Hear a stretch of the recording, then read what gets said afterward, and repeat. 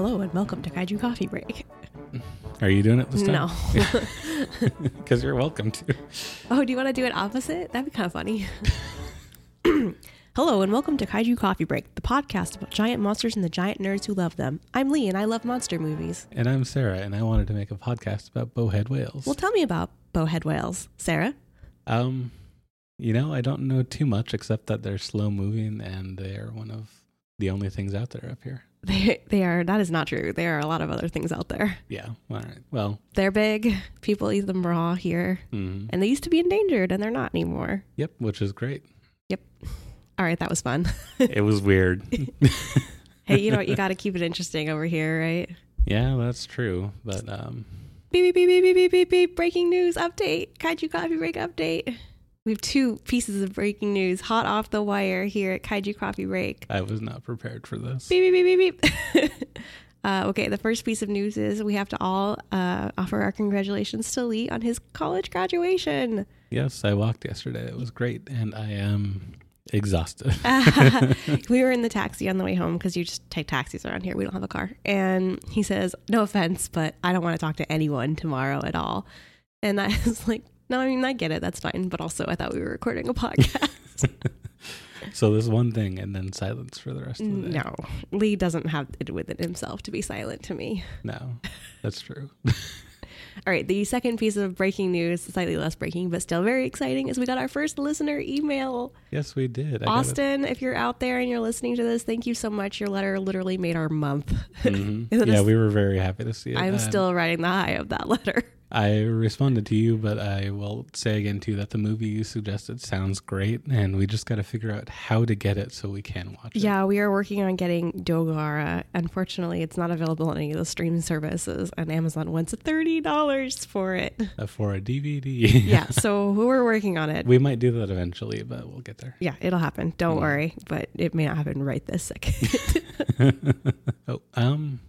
Might as well ask you about this. I had an idea for some Patreon bonuses. Oh, yeah. Tell me. Well, I know Andrew has one where he will watch Cats if someone donates like $30 or something. I am not going to watch Cats. Not Cats. Okay, good. I feel like we should come up with some movies that aren't exactly kaiju movies. Oh. That if someone really wanted us to watch. Well, what if we said donate a certain amount of money and we'll watch whatever movie you want us to watch? Mm-hmm. Yeah. Because I feel like that's better. Like, as long as, I think we have to set out that we're not going to watch, like, pornographic Of movies, course. Obviously. This is a show for families. Yeah. Anything, like, that's not, well, I don't want people to think, like, oh, anything. No. Anything that's, like, within the scope of, I would think, a movie podcast. Of our show. And that we can get. Like, I'm sure there's movies that we would really enjoy and love to watch, but we don't have access to because of whatever reason. Yeah, I really just want it to be kaiju related somehow, even if that's like Clifford the Big Red Dog or something. Is there a Clifford movie? There has to be. I don't think there is. Made for TV or something. Oh my goodness. What about Barney the Dinosaur? Yeah, that too. New kids every season. All right, well, fine. Oh boy. Yeah, my dad used to say that too. Clean your room or Barney's going to eat you. All right, well, yeah, sure. Okay, so donate, 30? Let's call it 20. Okay. Hey, we're cheap. We're a cheap date over here. Donate $20 to our Patreon or even just our PayPal, whatever you want. If you want to donate money to us, just hit us up. We have plenty of ways you can get us money. Donate $20 to the show or Pants Spending, and we will watch the movie of your choice within the reason that I already set out. Yeah. All right. So remember, we're a cheaper date than Andrew Dressed. When you think cheap date, think Kaiju Coffee Break. We're not going to watch Cats. That's true. That's the defining difference. That's fair. I actually appreciate him holding out for more money there because I will not watch Cats. I'm going to say that right now. No, I don't care if you can find some way to link it to being a kaiju movie. I'm not watching that. Maybe if it was the butthole cut, but the butthole cut does not exist, Lee. It is not real. Are you telling me the butthole cut's a lie? Yes. I firmly believe that if there was a butthole cut of Cats out there, it would be out there by now. There's no way. How could they keep that a secret? Well, we know about it. But it's not out. There's no access to it. We don't know it's real. My heart wants to believe. Okay.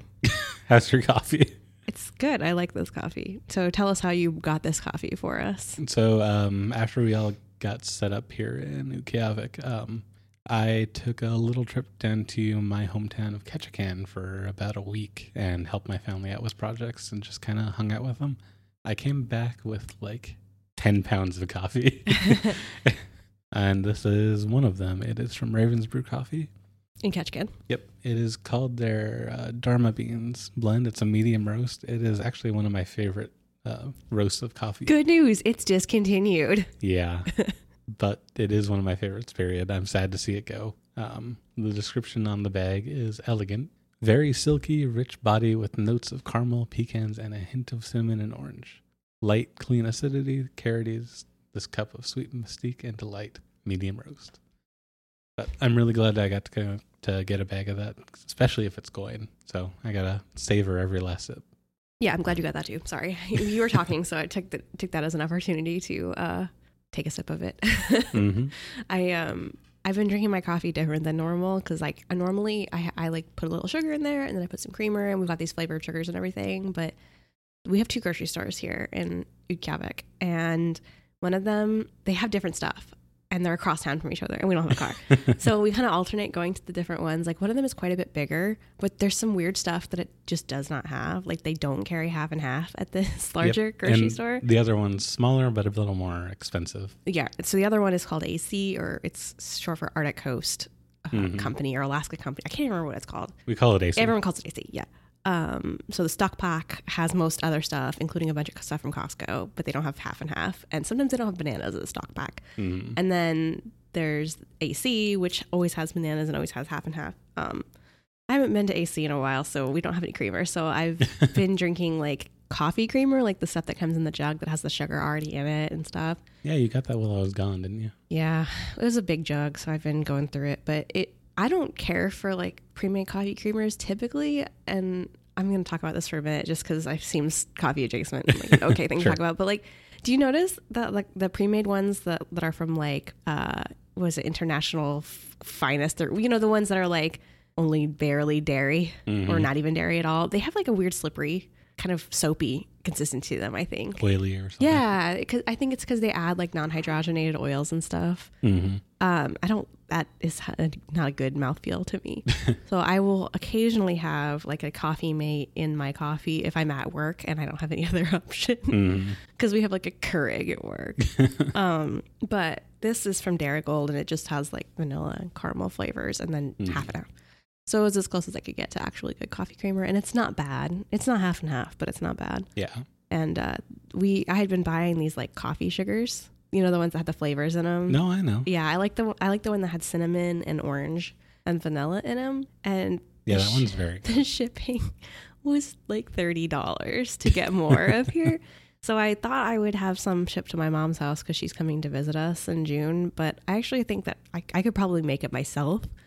Like using candied orange peel and vanilla beans and stuff. So that's going to be a work in progress. I'll let you guys know how it goes. Yep, it'll be a fun experiment. Yeah, I think so. But that's the latest on Sarah's coffee intake. Thanks for listening. The other thing is that it's been a year since I got my favorite coffee mug. This doesn't sound like very exciting news, but it was Lab Week a year ago. And Lab Week is like the week-long celebration of medical laboratory professionals. Yeah. And one of the things that my alma mater did a contest to win a coffee mug that's like purple, and it says medical laboratory sciences, behind the scenes heroes, etc. on it. And it's my favorite color too because I love purple. And so the like prompt to win was who inspires you or keeps you sane, or like who's a model for you as a medical technologist. And me and my friend Kim both tagged each other in it. And so we both won the mug. That's very cute. Yeah, it was like, because I didn't even see that she had said something, and so we were like right next to each other saying, oh, it's Kim. I love that I can tell her anything about what's going on, and she'll listen to me. And then it was the same thing for me, so it was really sweet because we were classmates. So yeah. And for a while there we were working 7 on 7 off night shifts, like at the same time, so our schedules aligned. And yeah. Did we jump out of a plane with her, or no? That was Jody. Yeah. I actually haven't met Kim in real life, but her and I have been classmates, and we went from classmates to friends, and it's just proof that you can be online friends with someone, and yep, it's the same as being real life friends with them. For sure. So, and we buy Girl Scout cookies from her daughter every year. And every year I make the same joke that I think she should deliver them herself. Mm-hmm. All right. So we watched, this is actually also a fan suggestion. Yep. This movie. Mm-hmm. So Pulgasari is the name of the movie we watched. It was suggested by our listener and fellow podcaster, Sarah Kennedy. Thank you, Sarah, for the recommendation. Yep. We watched it on YouTube. I think there's other ways to get it, but we couldn't find them. Yeah, my understanding is you can also sometimes pick up like a bootleg copy of it at like conventions and that kind of stuff. But at that point, you might as well just watch it on YouTube. Oh yeah, this movie is not in copyright. It was made by the North Korean government. It's been banned in North Korea now. Like, no one holds the copyright on this. You can feel pretty comfortable in watching it on YouTube without too much of ethical quandary. All right, so this movie came out in 1985. You can find it on YouTube. Obviously, we're not going to link to it, but if you search Pulgasari, you'll find it. Yeah. Let's see. Tell me about this movie. Or should we talk about the history about it first? Let's go with the history first. Okay, let's go back in time. Copyright, TM. That's already taken. I know. I'm taking it. No. So I'm not doing a Sarah's Science Hour, so just consider this your Sarah's History Hour. We will have a link to the article that we used, that you and I both separately used to research this in the comments from Vanity Fair. So this movie was produced by Kim Jong-il, which is kind of a weird thing to say, but we'll get there. So Kim Jong-il, before he was the supreme leader of North Korea, was the son of the supreme leader, I think the first supreme leader of North Korea. And he was a movie buff. He actually set up a bootleg or underground film distribution network in North Korea for foreign films that were banned by his father. But he felt that, for one thing, he just really enjoyed film as media. And also he felt that it was a good way to introduce North Korean values and North Korean propaganda to the world and gain standing in the eyes of North Korea.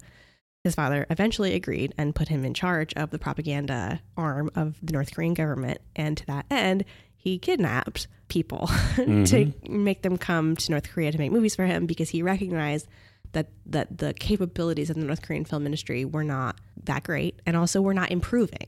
And that's kind of what happens when you close off your country, right? Like, they don't have any way to like improve.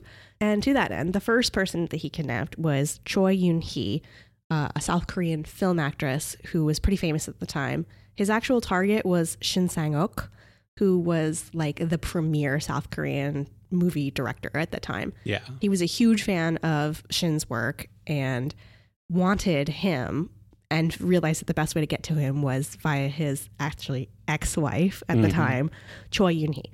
Were they divorced? What I read was separated. They were, well, okay, so they were separated. Whether they were divorced or not, I think has been kind of lost to time. Yeah. But they were not together. However, they kidnapped Choi Yoon-hee. She went to China, like with the prospect of filming something, and it turned out that she was actually going to North Korea. They had a habit of kidnapping people this way. As you'll find out. Yeah. So she goes to North Korea. She gets kidnapped. She's held there. Now she's missing in South Korea. And as her separated husband, divorced ex-husband, whatever, Shin Sang-ok, the director, is like, a lot of people are suspecting him. So he goes to look for her, also gets kidnapped. The two of them eventually actually got remarried while they were in captivity. It's not clear to me whether they actually like wanted to get married or whether it seemed like that was something that Kim Jong-il wanted them to do. But as far as I could find, they never got divorced.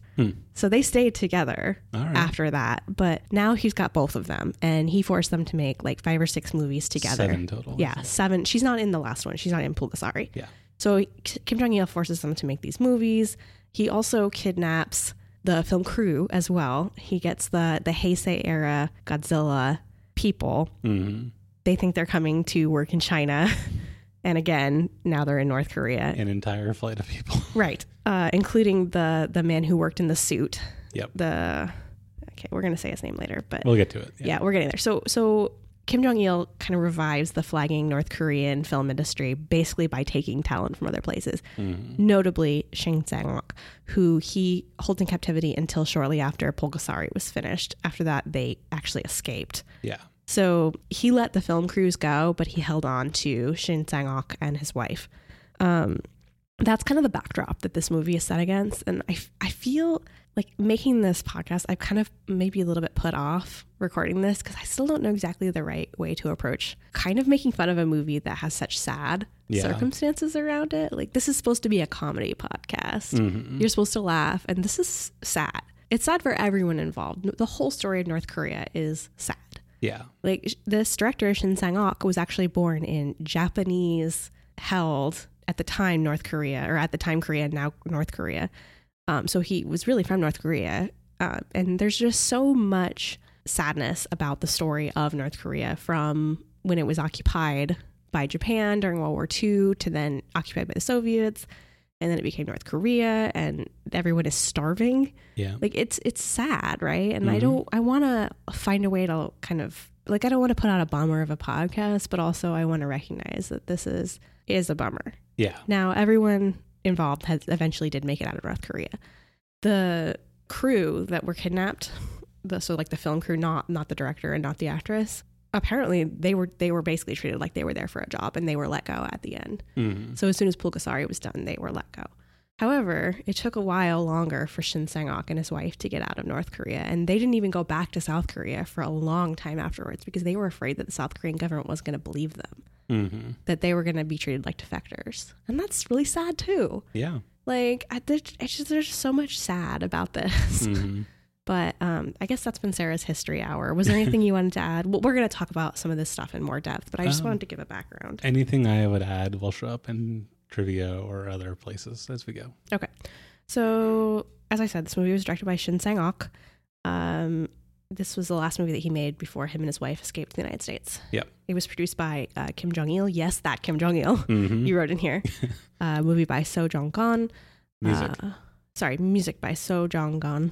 Runtime was 96 minutes or 1 hour and 36 minutes. Yes. And we only have one kaiju in this movie, and that's Pulgasari. He shows up as a tiny little rice handmade figurine 19 minutes in. Comes to life 3 minutes later. And there's like a montage of him battling at 47 minutes where he goes from about human size to Godzilla size. Giant. All right, so are you ready to do a 1 minute plot synopsis? As ready as I'll ever be. I am looking for my timer. Oh my goodness, hang on. Okay. Ready? Yep. Go.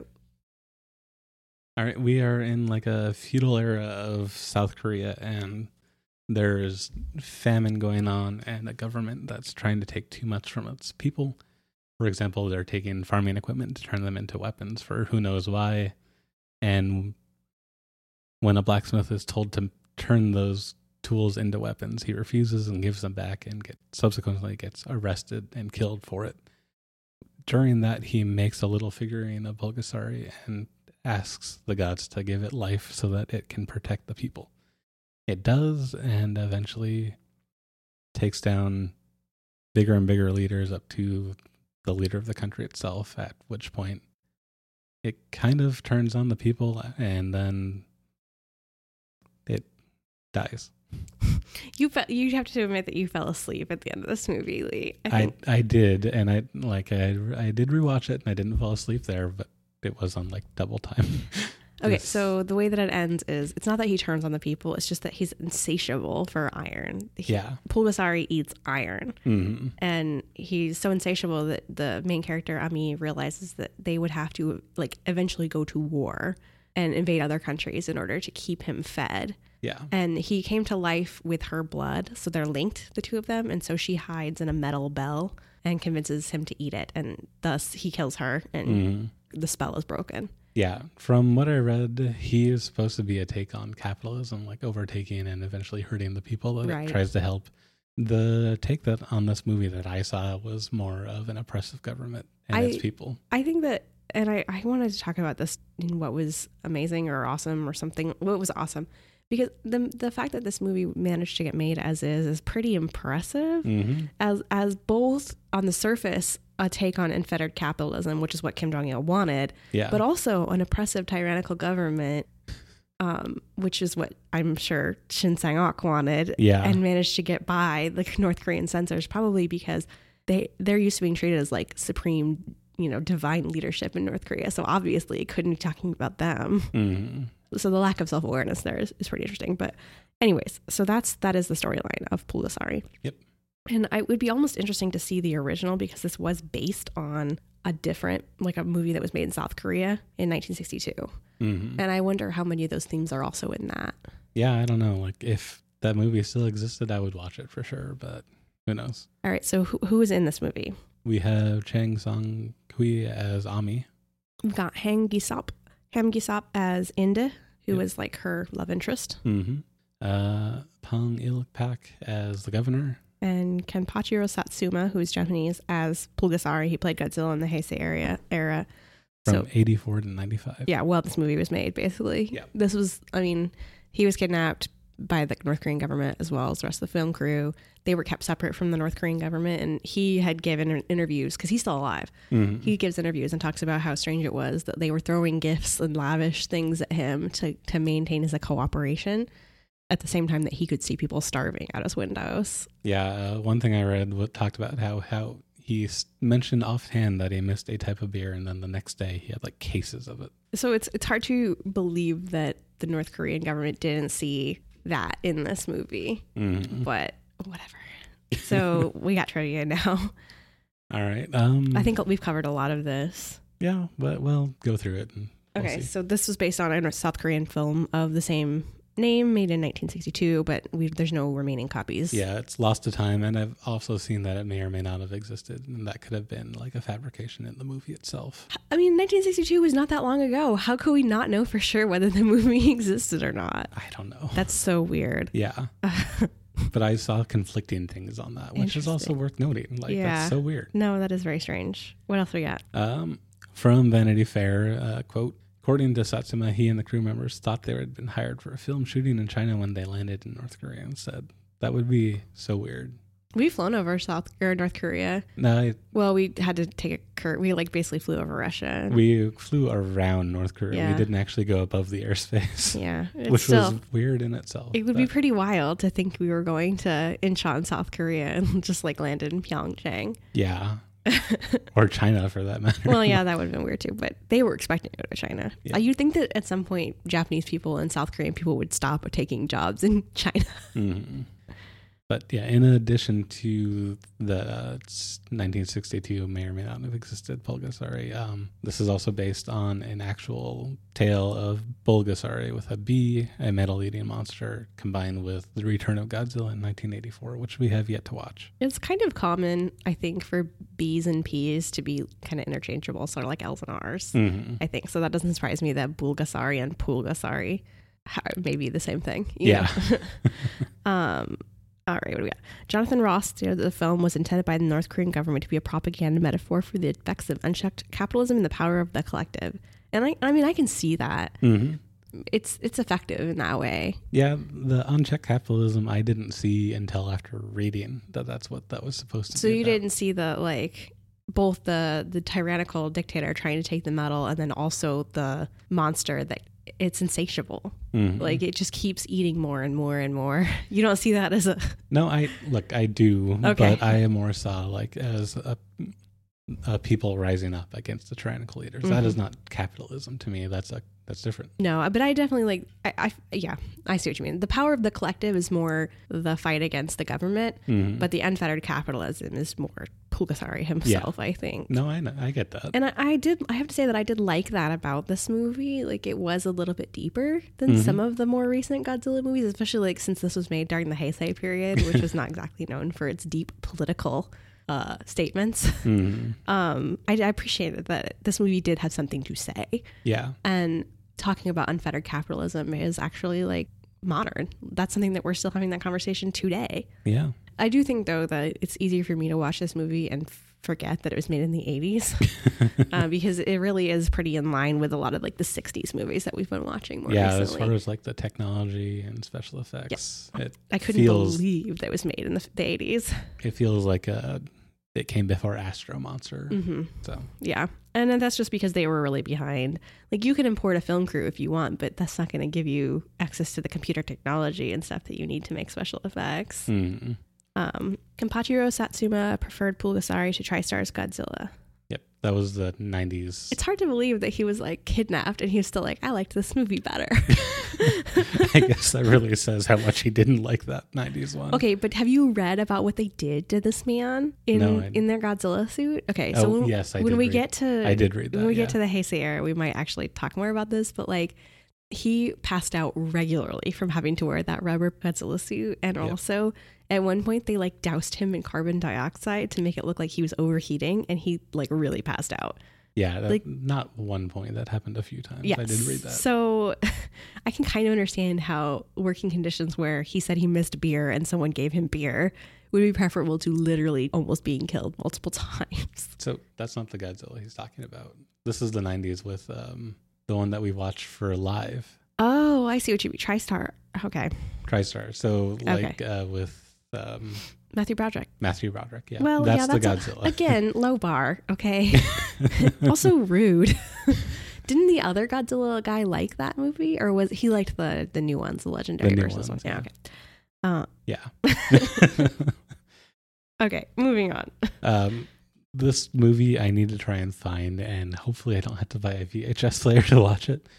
But there's a loose remake of this movie called Gilgamesh, which came out in 1996. It was made by Shin Sang-ok, and it's an American movie about a kid that goes to medieval times. So Shin Sang-ok, when him and his wife got asylum, they basically finally convinced the North Korean government after this movie came out that it would be good for the government for them to go to Vienna to promote it, right? And once they got to Vienna, they managed to duck their guard.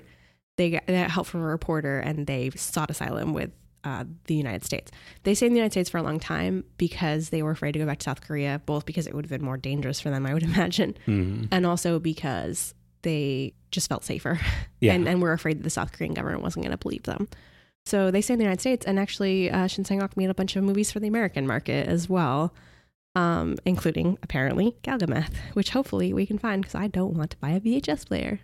With that said, I know exactly where you go for one here. Yeah, there's definitely a few here, but this is like a kid's movie about a metal-eating monster.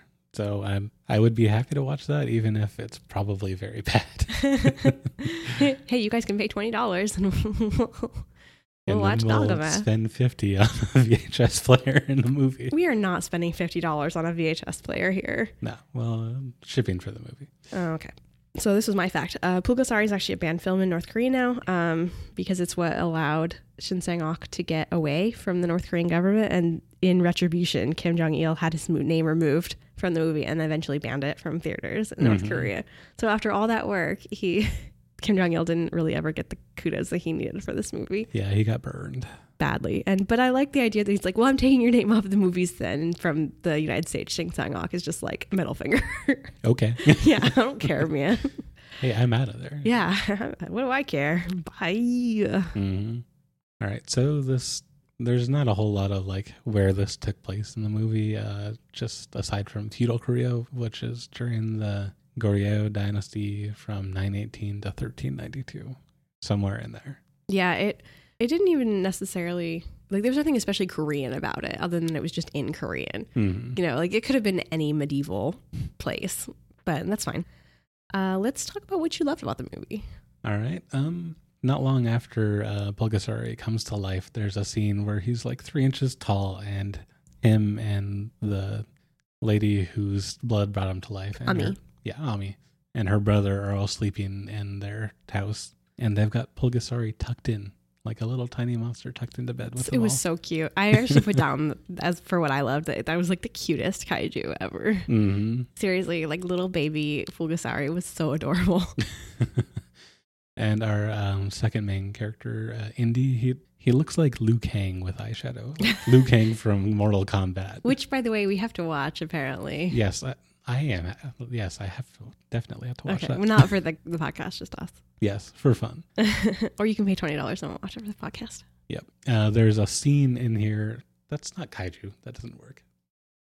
If they're paying, I'll do it. Whatever. All right. There's a scene in here when the government's trying to stop Pulgasari and the farmers' army from taking them over, and they do the most Godzilla thing ever, which is dig a giant hole and try and trap Pulgasari. Yeah, they have a variety of Home Alone style traps that they attempt to use to capture and kill Pulgasari that are just all completely ineffective. But this one works for a little bit. Yeah, that's the thing, is they all work for a minute. Yeah. And then Ami goes and cries and brings him back to life, and it's fine. Mm-hmm.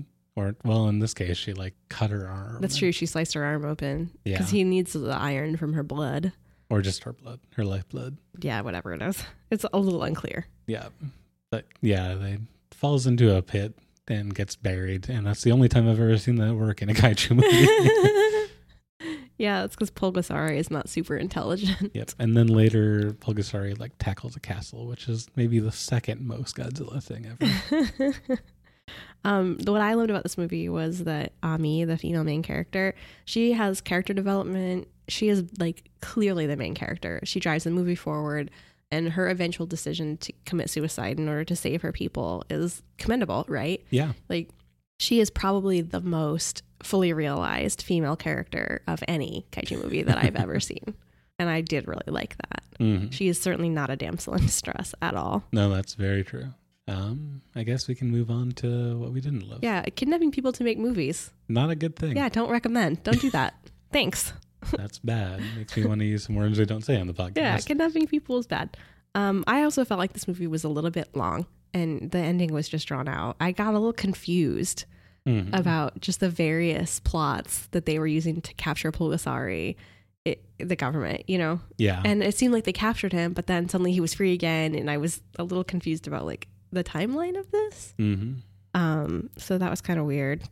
Yeah, this movie wasn't actually that long, but content-wise, it came up short. You fell asleep, Lee. Well, what I'm saying is it came up short on content, even though the time of the movie was just over 90 minutes. It just kept cutting back and forth between the government and the people, and there was a lot of holes in the plot where like the people were trapped and starving on the mountain, and then suddenly they weren't, and it was not clear why, and so on and so forth. So like, yeah, the plot was not super cohesive, and it felt long, even if it wasn't actually long. Yeah. Okay, so I think we're ready to go for a break now. Amazingly, we've made it through half the podcast without our cats going completely bonkers. Never say never. All right, we'll be back. Bye. Malam Keen, everyone. This is Dees, host of the Social Hour. Oh, that's just me playing the piano. I'm pretty good, aren't I? You know what else I'm good at? Making people laugh and talking to people, but more importantly, making you think sometimes. So tune into the Social Hour every Tuesday and Thursday at deescomedy.com and hear me talk to people like Libertarian presidential candidate Joe Jorgensen, comedian Steve Hofstetter, creator of The Savage Dragon and co-founder of Image Comics Eric Larson, and the guy who owns the weed shop on the corner by my house. We've got range, just like my abilities on this piano. Listen to me mix it up here. Or just let that play. I'll see you this week on the Social Hour. Da-na-na-na. Da-na-na-na-na-na-na-na. Ba-na-na-na-na-na-na-na-na. And we're back. Welcome back to Kaiju Coffee Break, the podcast about giant nerds and the giant monsters who love them. I'm sure, Sarah. We're going with it. I always mix that up. I wrote that line. Why is it so hard for me? Because it's not written. In this case, it's not now. Okay. We're back to talk about what was ridiculous about Pulgasari, the 1980 something North Korean propaganda movie. We're still drinking our coffee, people. Yeah. Sorry, guys. Okay. So what was ridiculous? Oh my gosh. Okay. I'm going to have another sip of my coffee. You talk. The whole movie was ridiculous. Like from start to finish, just the stylistic, the acting, everything. This was a trip to watch. Like if you were able to separate out the political stuff from watching the movie, it's a ridiculous movie. It is. Yeah. It's a ridiculous movie, but I mean, I don't regret watching it. No. Was it my favorite movie I've ever seen? No. And it got me to learn more about Korea. And yeah, I knew some about like the history of North Korea, but they don't really teach that a ton in school that I remember. And I don't know, it's a good time to refresh our memory on that. Actually, I probably the most that I learned about that time period in that era was in a book.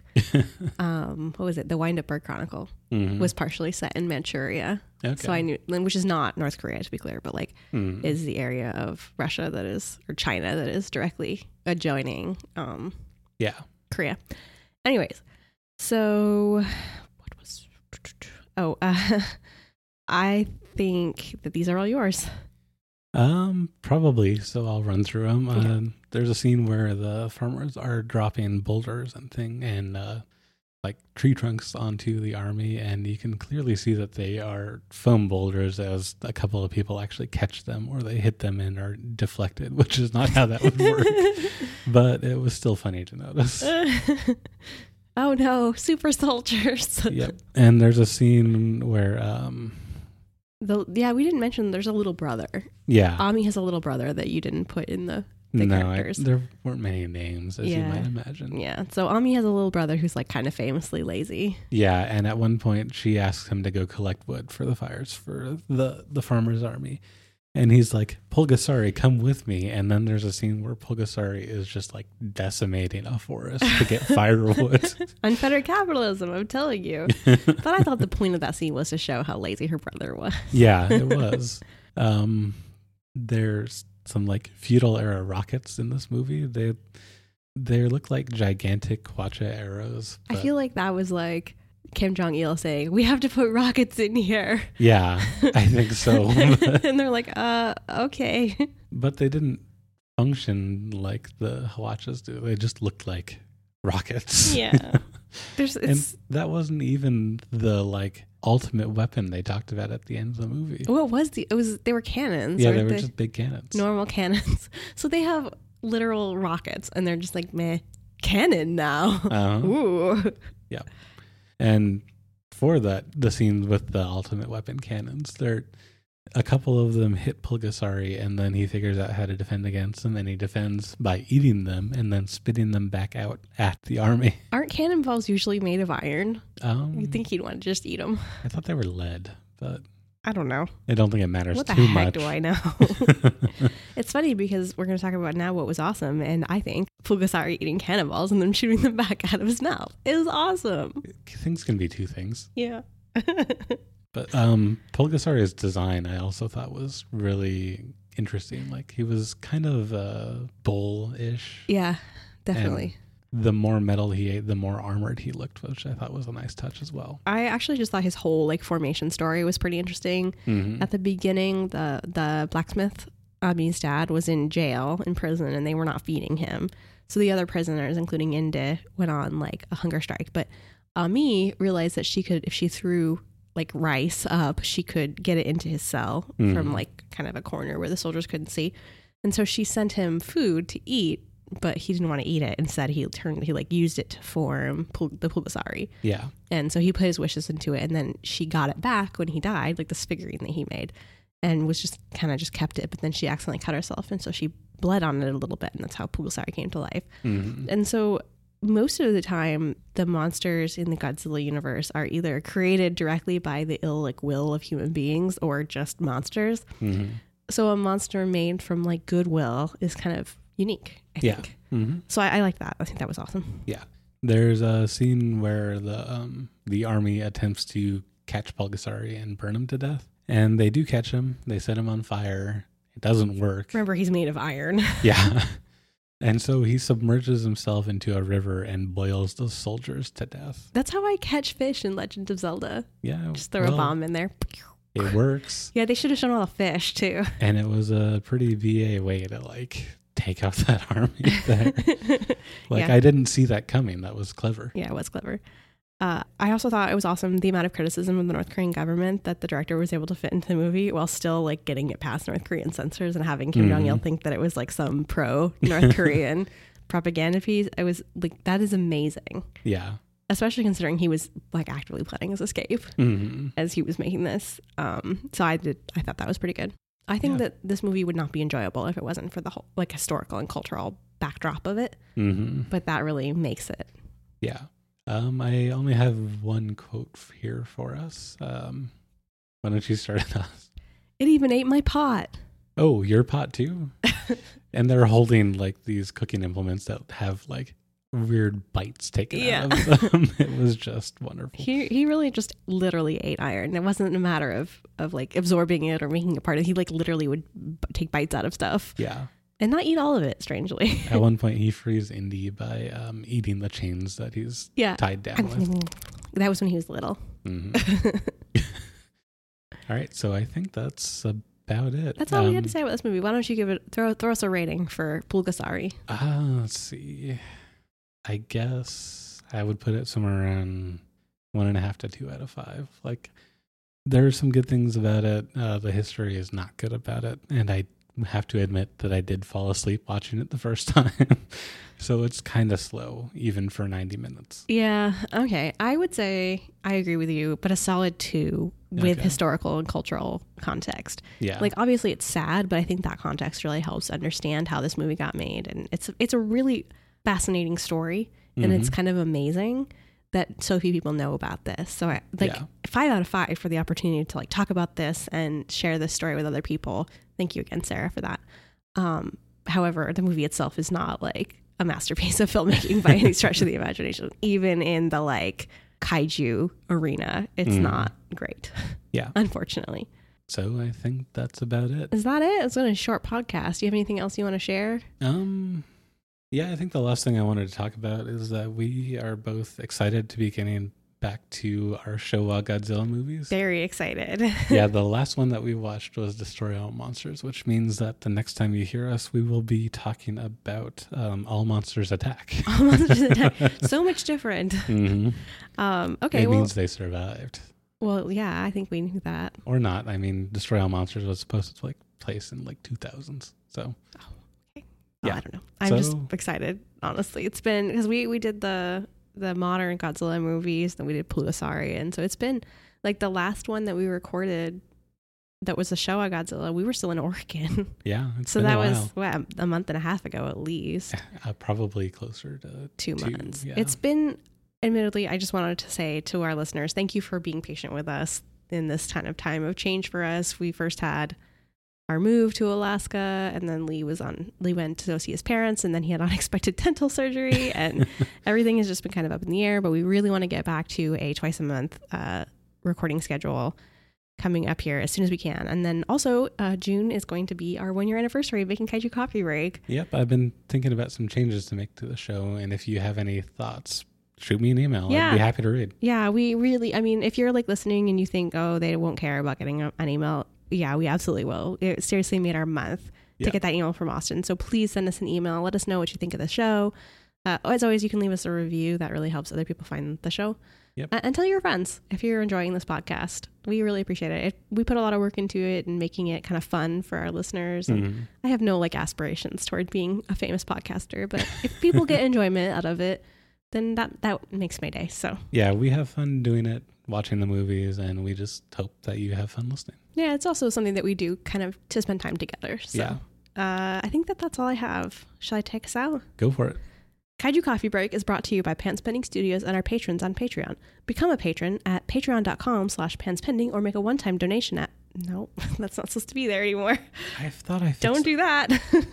Listen to new episodes every other Sunday at kcb.panspending.com or wherever you download podcasts. And if you like what you hear, consider leaving us a rating. It really helps us out. Got something to say? Send us an email, kaijucoffeebreak@gmail.com, or tweet at us at breakkaiju, or hit us up on Facebook at Kaiju Coffee Break. Thank you as always to Andrew and Amanda of Panspending for the support, and to Sen for bringing out the weirdo in all of us. That's it. All right, have a good one. Yeah, stay warm out there, folks. Bye.